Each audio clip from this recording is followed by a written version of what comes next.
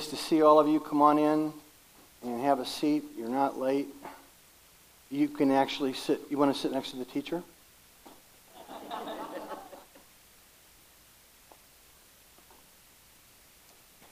We're out of handouts, so if there are any couples here that took two, then you have to practice the Sermon on the Mount. What did the Master say when you have two coats and somebody else doesn't? A Sermon on the Plain. Well, that's fine. Jesus said it sometime. Give up your other copy if you have one. Thank you. Come on in. Okay, my friends, so happy to see you today. Zev and I are excited about this course. We've been thinking and praying about it. And it has been already, for me, very life-changing. And I hope it will be for you as much as it has already been for me. So, before I let Zev talk for a little bit, I want to tell you about this course in a nutshell, using that old, tired trope. Okay, so let's actually draw a nutshell on the board. It's going to be a big, fat walnut.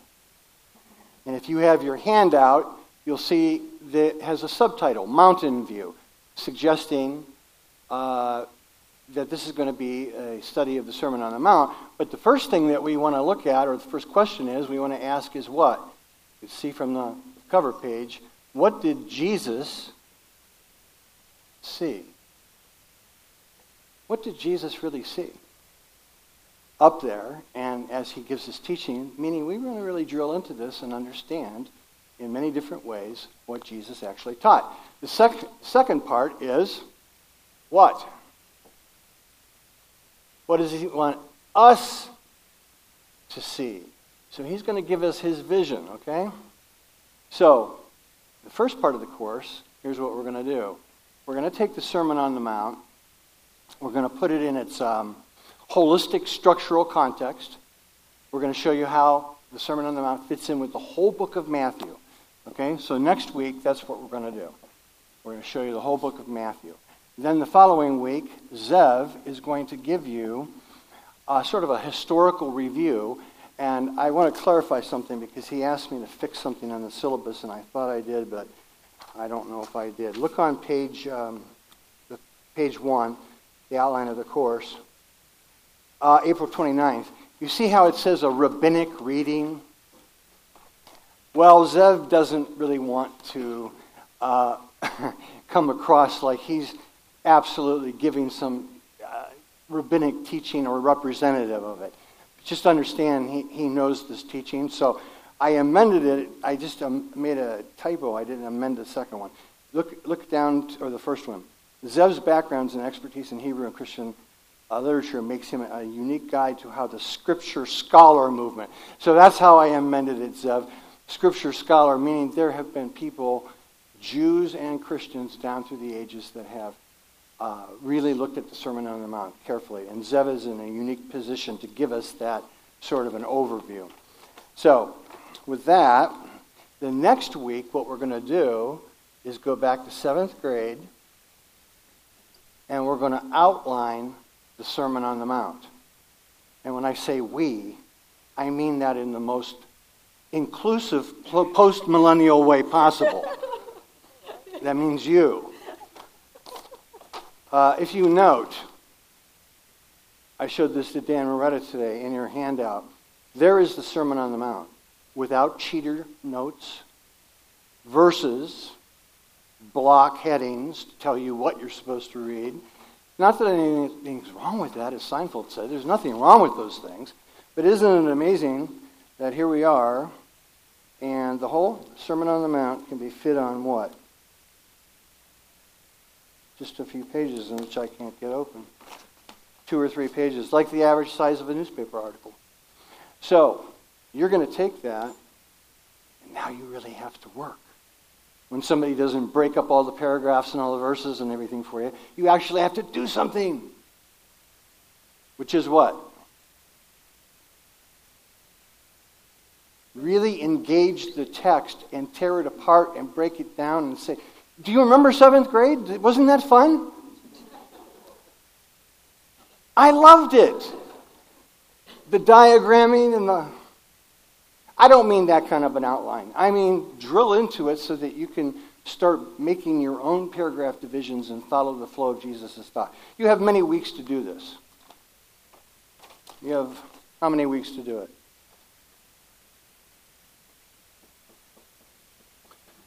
And of course, Zev will come that week too with the correct outline. No, we're going to bring our outlines, and then we'll share, and we'll learn together. That week, we're going to do a synthesis, and I hope to be bold enough to say we're going to get down to the heart, essence, core, quiddity of the Sermon on the Mount and what the Master intended for it. And then what we're going to do is take all of this stuff over here and now turn to what does Jesus want us to see.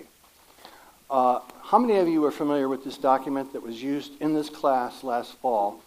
The Confessions, Reformation, and Social Justice intersect in the Boston Declaration. The Boston Declaration that was put out by people that care about how religion and society impact. How many? Michael, the pastor, yeah. Were you the origin of putting this forward as a thing to look at? Well, apparently you failed in your education. No, he did not fail, because I got this and I was like, wow, this is so perfect. And so we're going to incorporate this into the course. What it is a listing. It was done on December 17, 2017, of many great religious, political, civic leaders who put together a listing of problems the Declaration seeks to address.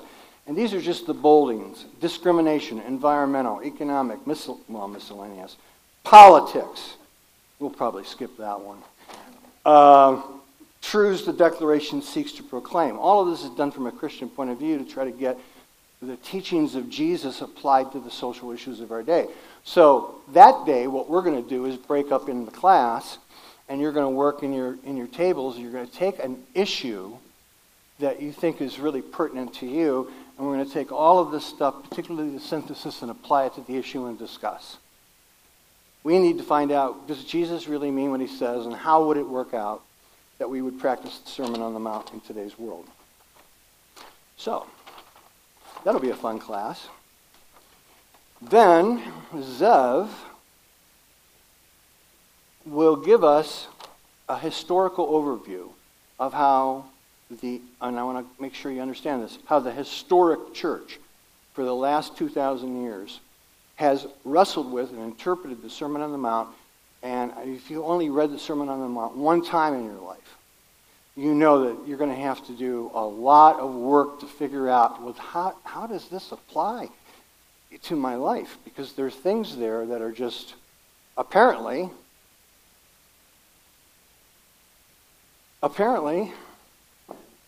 hard, yes. I mean, almost impossible. So we're going to Zev's going to lead us through a guide to say, well, what have churches, historic churches down through the ages, said about the Sermon on the Mount, so we can put it in its current context. Then we're going to go back in history about 1,000 years. We're going to spend 2 weeks on Francis of Assisi. We're going to see a video 1 week called The Sultan and the Saint. Has anyone seen this? The Sultan and the Saint. PBS, brilliantly done, very accurate historically, no bias. Tells the story about how Francis went on the Fourth Crusade, and not as a belligerent, not as a fighter, but he went, and when he got there, he got permission from the Christian side to cross no man's land and go and spend about a month with the Islamic forces that were on the other side. And it's one of those times in church history I think everybody should know about. He initially went there to do what? Don't ever sit in the seat again. To do what? That's a generous reading. No, not really. I mean, that's great. But it wasn't to unite. It was to convert. He wanted to go there. He thought he was going to go in there and just, lay it all out for them, do a few miracles. And the whole army was going to roll over and say, okay, we're Christians now. It didn't work out that way, but something way cooler did. And we're going to learn about that, and then we're going to find out how it changed Francis when he came back. And we're going to see if there's something for us today in that transformation. So, there's the course in a nutshell. Did I leave anything out here? Last week, we're going to do the same thing as we did here. We're going to end the course at our tables again. We're going to take the Boston Declaration, and now that we've seen how the church has wrestled with this, how Christians have wrestled with it, and we're wrestling with it, we're going to ask ourselves, how could the Sermon on the Mount, how could Jesus' teachings be relevant for us today, not in Washington, D.C., but where? Canton. So that's where we're going to get real focused. Not in cement, just ideas. God, what do you want us to do? So, anybody have any questions? Seem clear? All right, then. Yes, sir. Or, yes.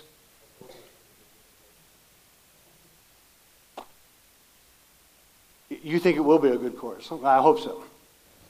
I'm going to let Zev talk for a little bit, but I'm going to introduce this video that we're going to see with the remainder of the class. 27 minutes long.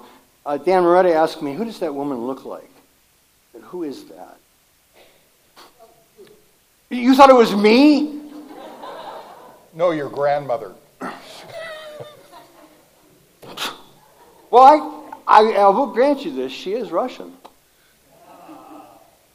So maybe you see something there. Anyone know? It's Leo Tolstoy's daughter. Tolstoy is this mythical figure that lives up in the Alpine mountains somewhere. It's crazy to think that the guy had children that actually lived. She died in 1979. She was been around in the 20th century for a long time. So she's introducing this little video. It's called Martin the Cobbler. Has anyone ever seen it or heard of it? Zev, what's the alternative name? Where love is, there God is also. Right. And you'll hear her say, she's got a little bit of a thick Russian accent, that Tolstoy considered this to be his greatest work. And we're talking War and Peace, Anna Karenina, and a torrent of other stuff. He's rated as one of the greatest writers. He said, this is my best work. Wrote it when he was 57 years old in 1885. And having said all that, we're going to see it. Zev, why don't you chat for a little bit, and then Mike, as soon as he's done. Okay.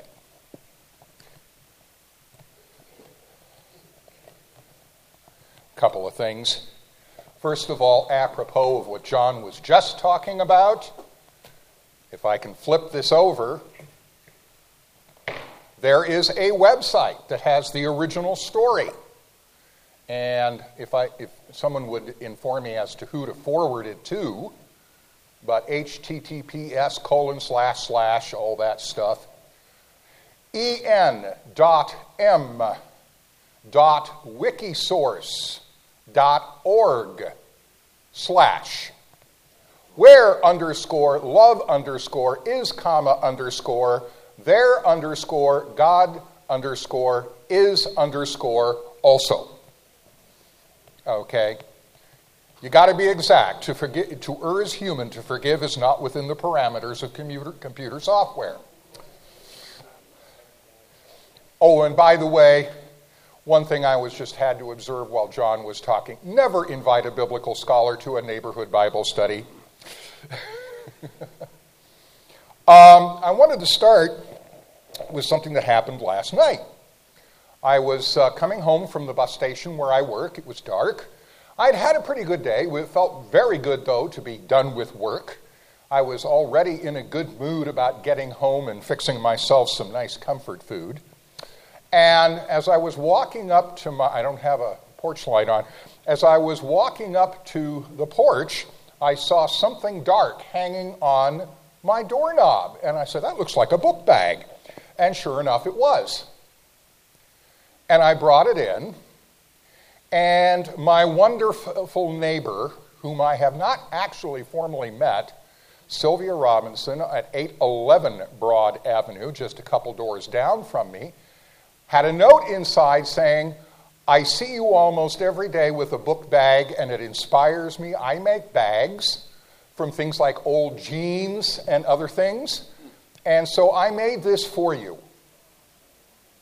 Extremely thoughtful. And what I've been doing since last night is figuring out how to use all the neat little pockets that I have on it. So I've got a pocket for my cell phone, and I've got a pocket for my Kindle, on which I've downloaded the original story also.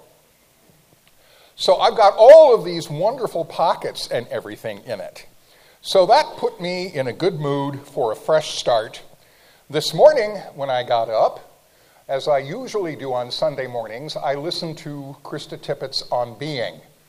And she had a wonderful guest on today. I especially listen when it's a poet.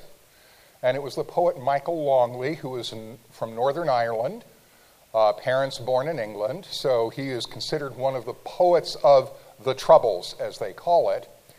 And as I was listening to him talk about poetry in general and his poetry in particular, I every now and then scribble down a poem or two. Since my attention span has grown very short, it's usually a haiku.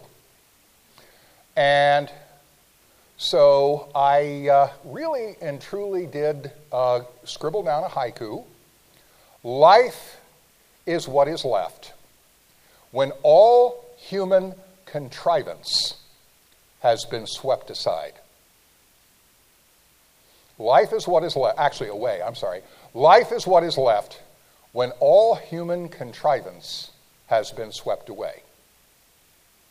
And so one of the things that I would like to encourage you to do, one of my favorite modern biblical scholars, though probably not one of John's, is Marcus Borg, who in every title of every book, title of almost every book, he manages to incorporate the phrase, again for the first time.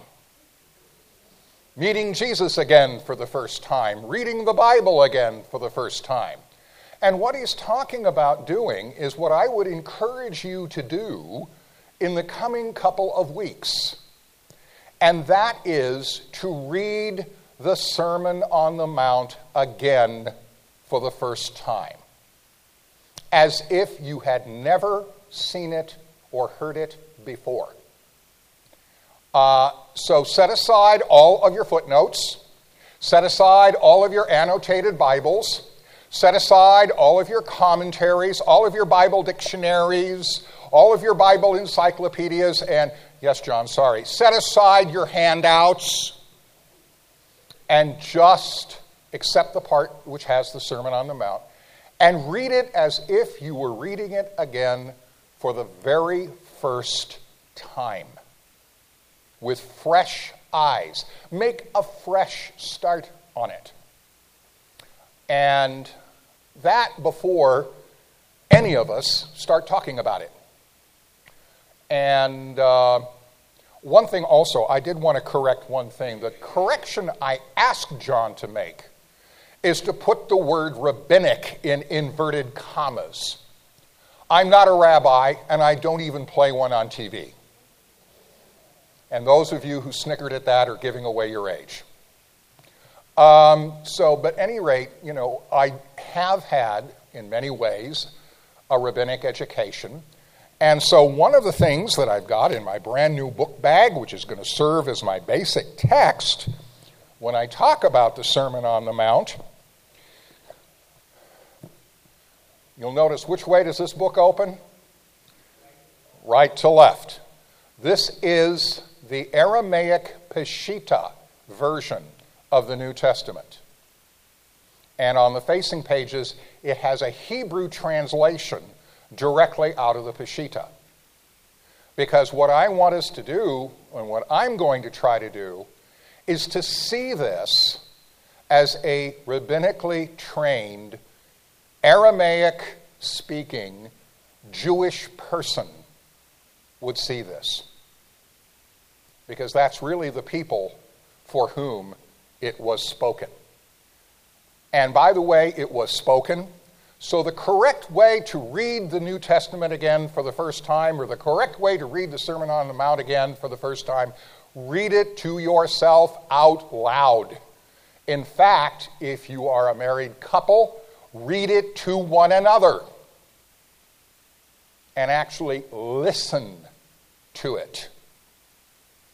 And I think that pretty much says all that I'm going to say at this point.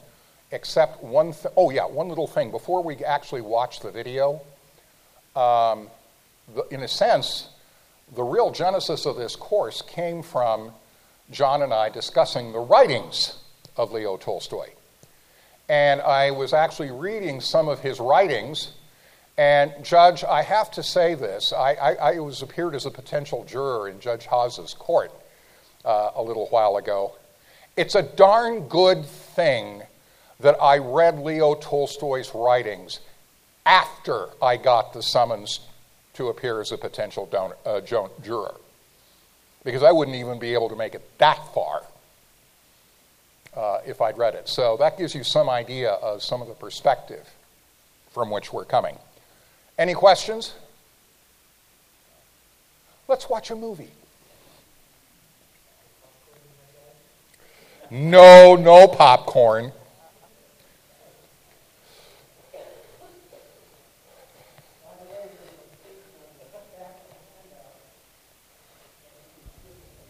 You know,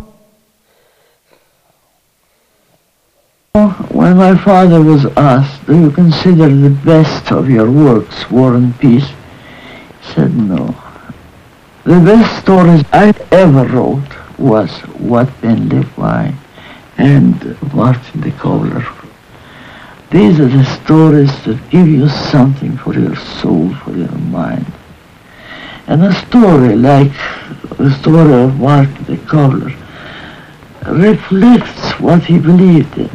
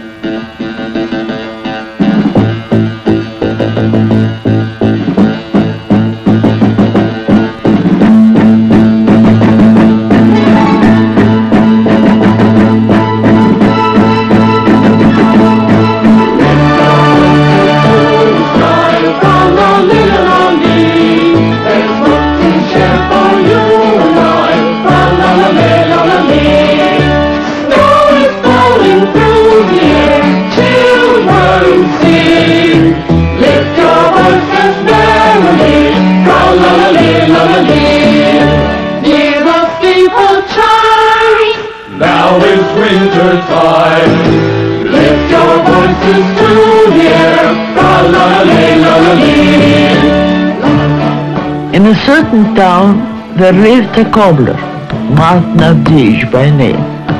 He was a good cobbler, honest and fair with his prices, and so there was hardly a pair of boots in the village that he did not know by sight.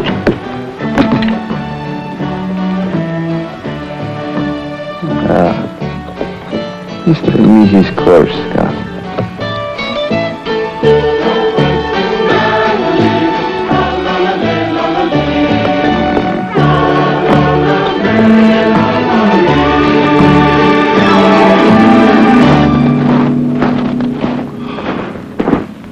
Vladimir?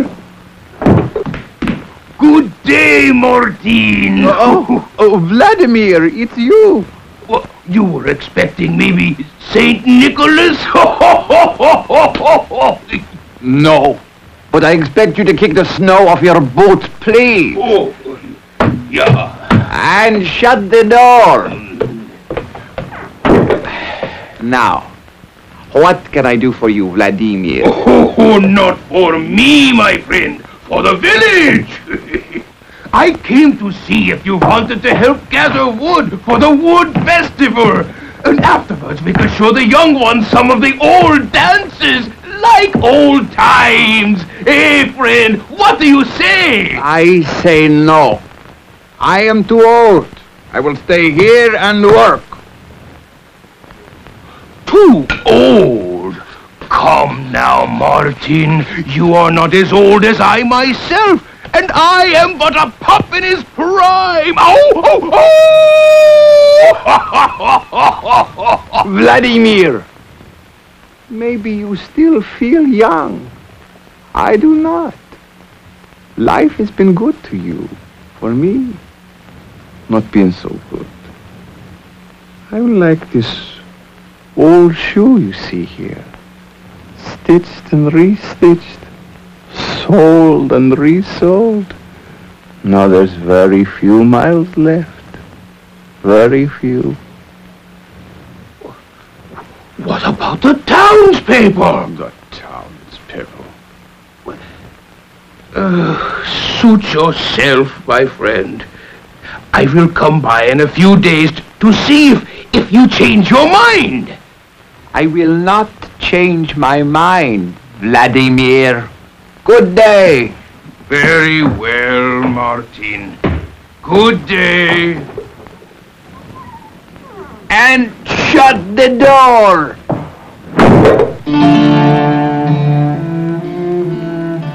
Poor Martin. It seemed to him there was nothing left to live for. Oh, there was his work.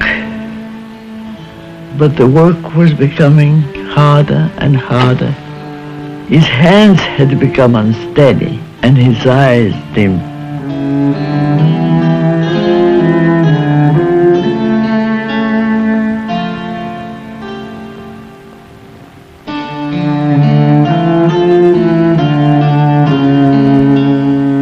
As a young man, Martin lived for his family. While still an apprentice, his wife died, leaving him with a baby boy to care for. The child was a joy to him, but as soon as he reached an age when he could help his father, he fell ill with a fever, and he too died. Martin gave way to despair, and in his sorrow, he blamed the Lord for taking his family away from him. He wished that he would die too.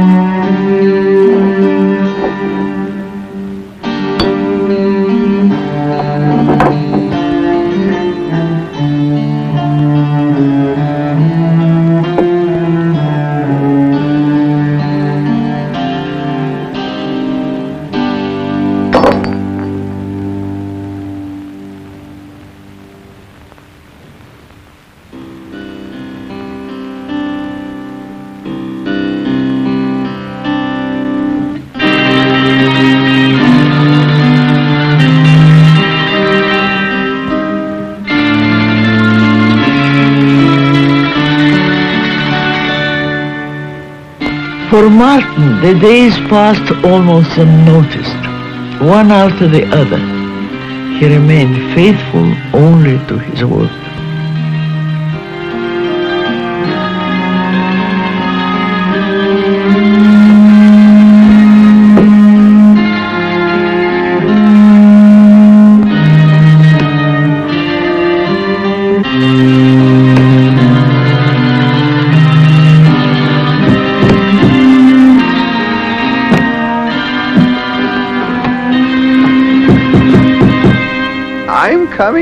I'm coming. Holy man, why have you come to see me? I was told I would find an expert cobbler on the other side of this door. That you have, Pilgrim. Come in. Come in. Now, what is it that you had in mind? New heels? New soles? I need a new binding for this ancient book of the Lord.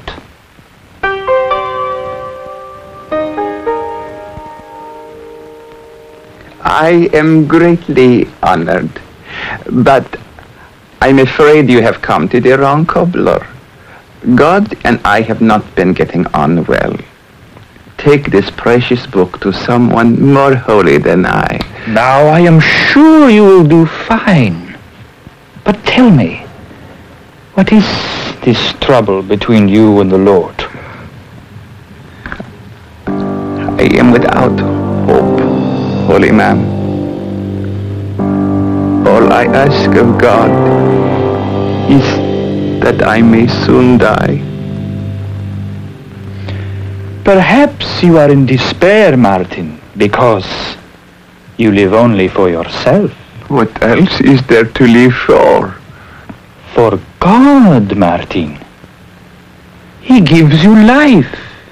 You must live for Him. Read the book. Perhaps it would help. I must leave now, for a long journey lies ahead of me. Take care, Martin. I'll be by next week for the book. Farewell. Goodbye, Pilgrim. And thank you.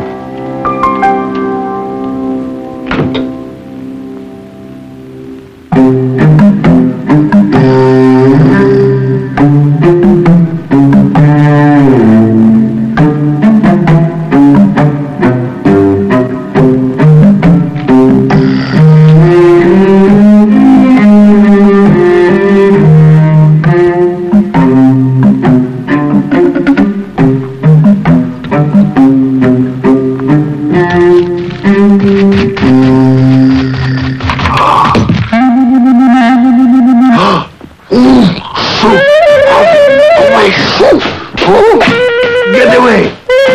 Out! Varmint!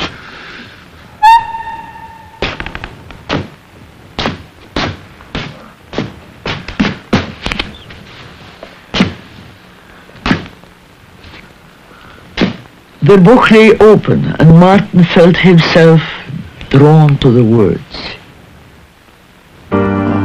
He read the story about a rich merchant who invited the Lord to be his guest, but neglected to show the Lord any signs of welcome.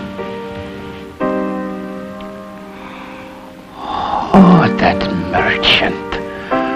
What kind of man? Must be like me. He too only thought of himself. No care for his guest. Yet, who was his guest? The Lord himself. If he were to visit me, would I behave like that? No. If the Lord were my guest, I would give him all the signs of welcome.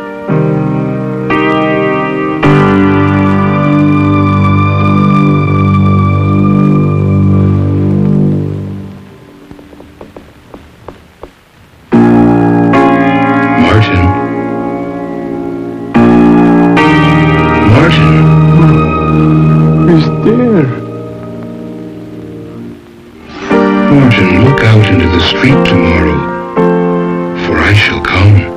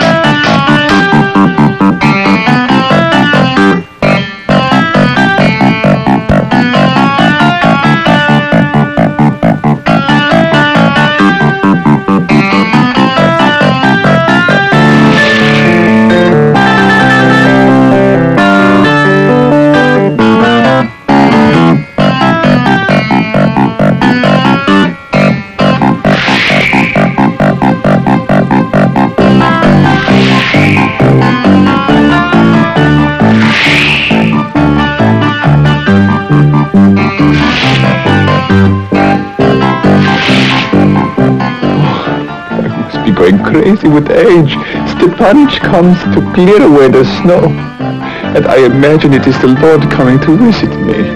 Oh, foolish old man that I am.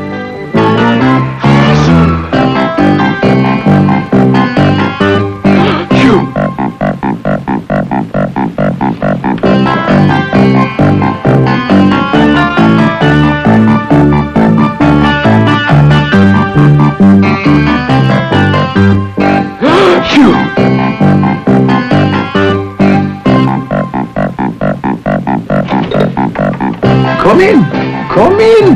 Warm yourself a bit. I'm sure you must be cold. Oh, may God bless you. My bones do ache for sure.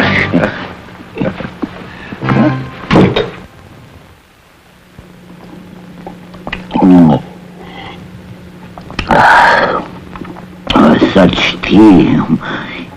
It's very good. Oh, here, let me pour you another cup. Oh, well, yes, I would like some more.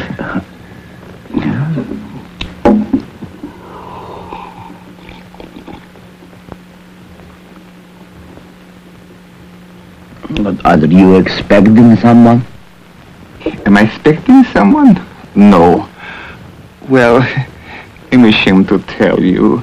It isn't that I'm really expecting someone. It's just that I heard something last night that gave me the idea that the Lord was coming to visit me today.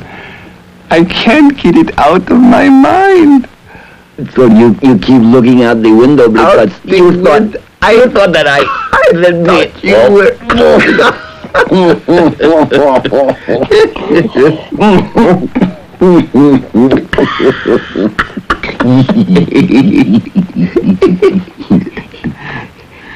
Thank you, Martin. You have given me food for body and soul. You're very welcome. I'm glad to have a guest. Good day. Stepan, please come again another time. Huh?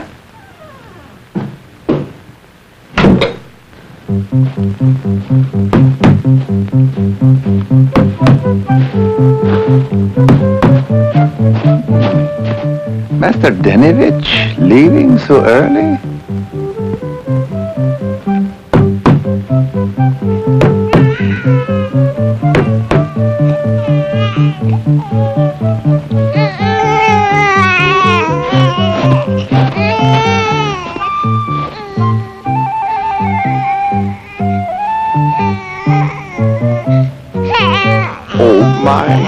Oh my. That poor woman. My dear! I say, my dear! Come inside.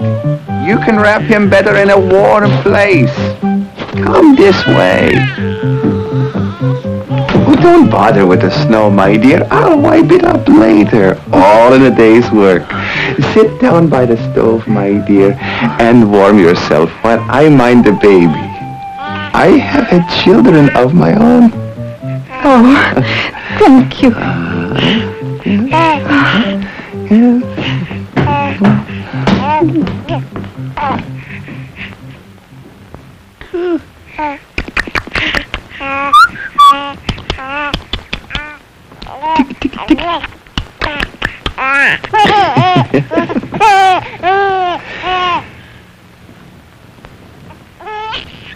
So, you haven't any warmer clothing? Oh, I had to pawn my shawl only this morning.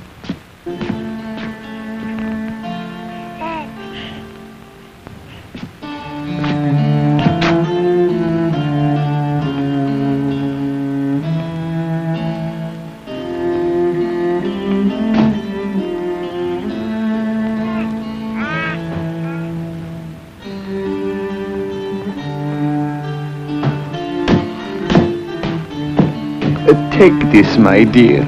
It will keep you warm.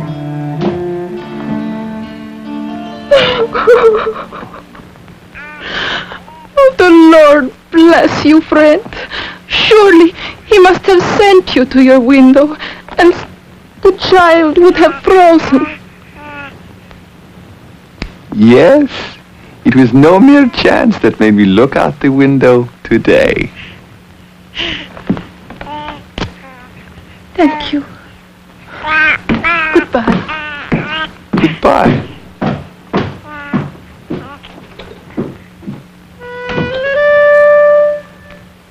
What's the matter, little fellow? Have I been too tidy with all the crumbs?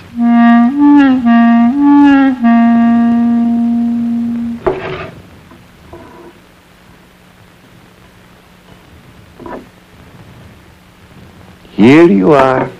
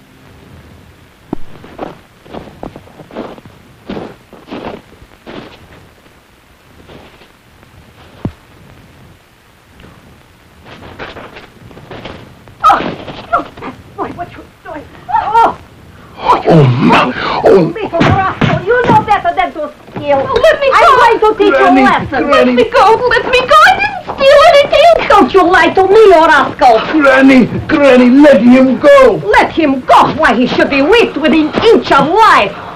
Oh, Granny, if he should be whipped for an apple, what should be done with us?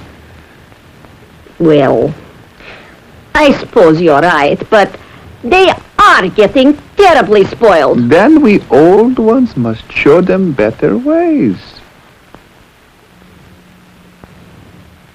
Here, now, tell the good woman you're sorry. I'm sorry. Well, I've got to be getting home. It's almost dark. Here, let me help. Oh, but don't be so sure of yourself, young man. I live all the way out past Master Lermontov's house. So do I. I have to go that way anyway. I'll show you where I like to stay on the bridge. You mean Lanisko Bridge on edge of town? That's the one. Oh, well, isn't that strange? I used to play there myself when I was girl.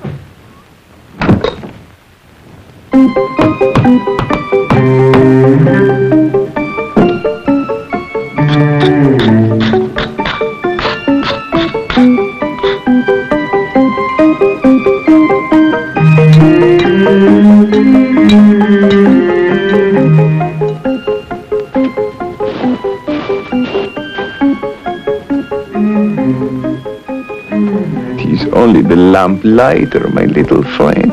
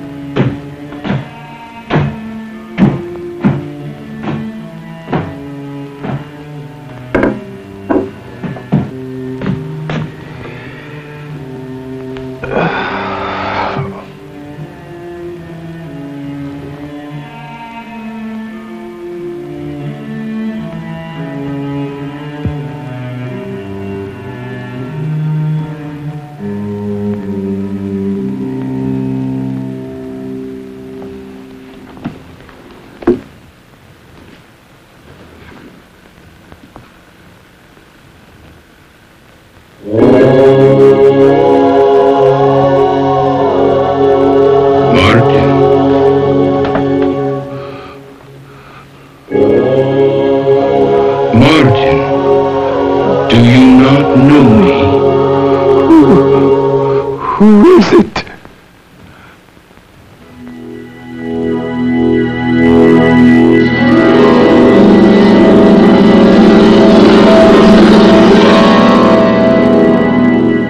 It is I.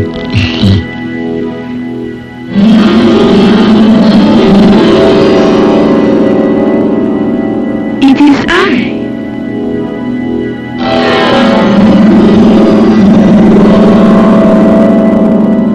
It is I.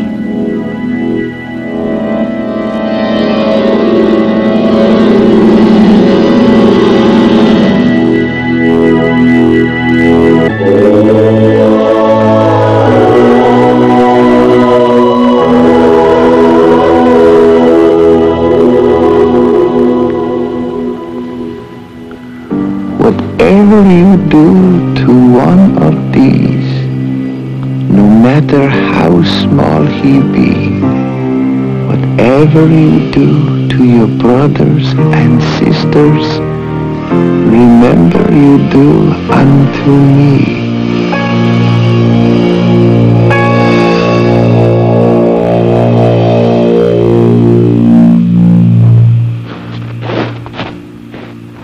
Vladimir? Vladimir! Wait! Oh, where's my hat? Oh,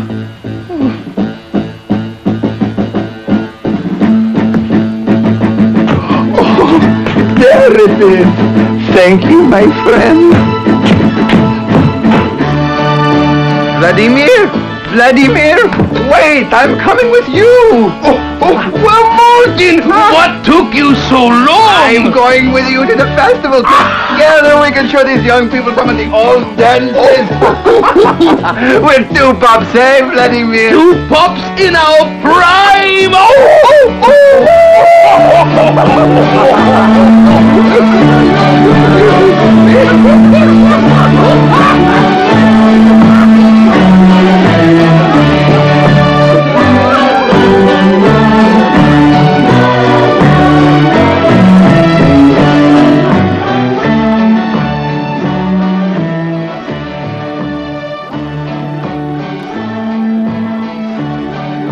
Yeah, we can forego the rest of the Russian music. I mean, it's nice, but we only have a few minutes left, which was designed. We wanted you primarily to think about this little clip. But let me ask you a startup question. Where does the Lord speak to Martin through when he's reading the Bible? In the end, particularly. Oh, yes, but I mean when he's reading the Bible, what text, what passage, what... Matthew 25. Right. 35 through 45. You're very familiar. with this. Okay, so the idea in the book of Matthew is what? How you treat other people is in effect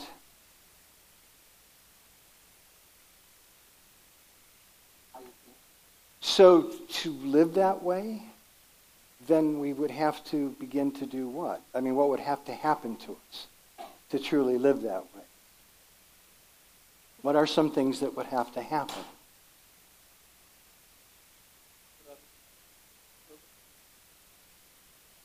Well, you would have to, if he says, if you've done it to the least of these, you've done it to me, then somehow you would have to find a way to see in that person the reflection of Christ.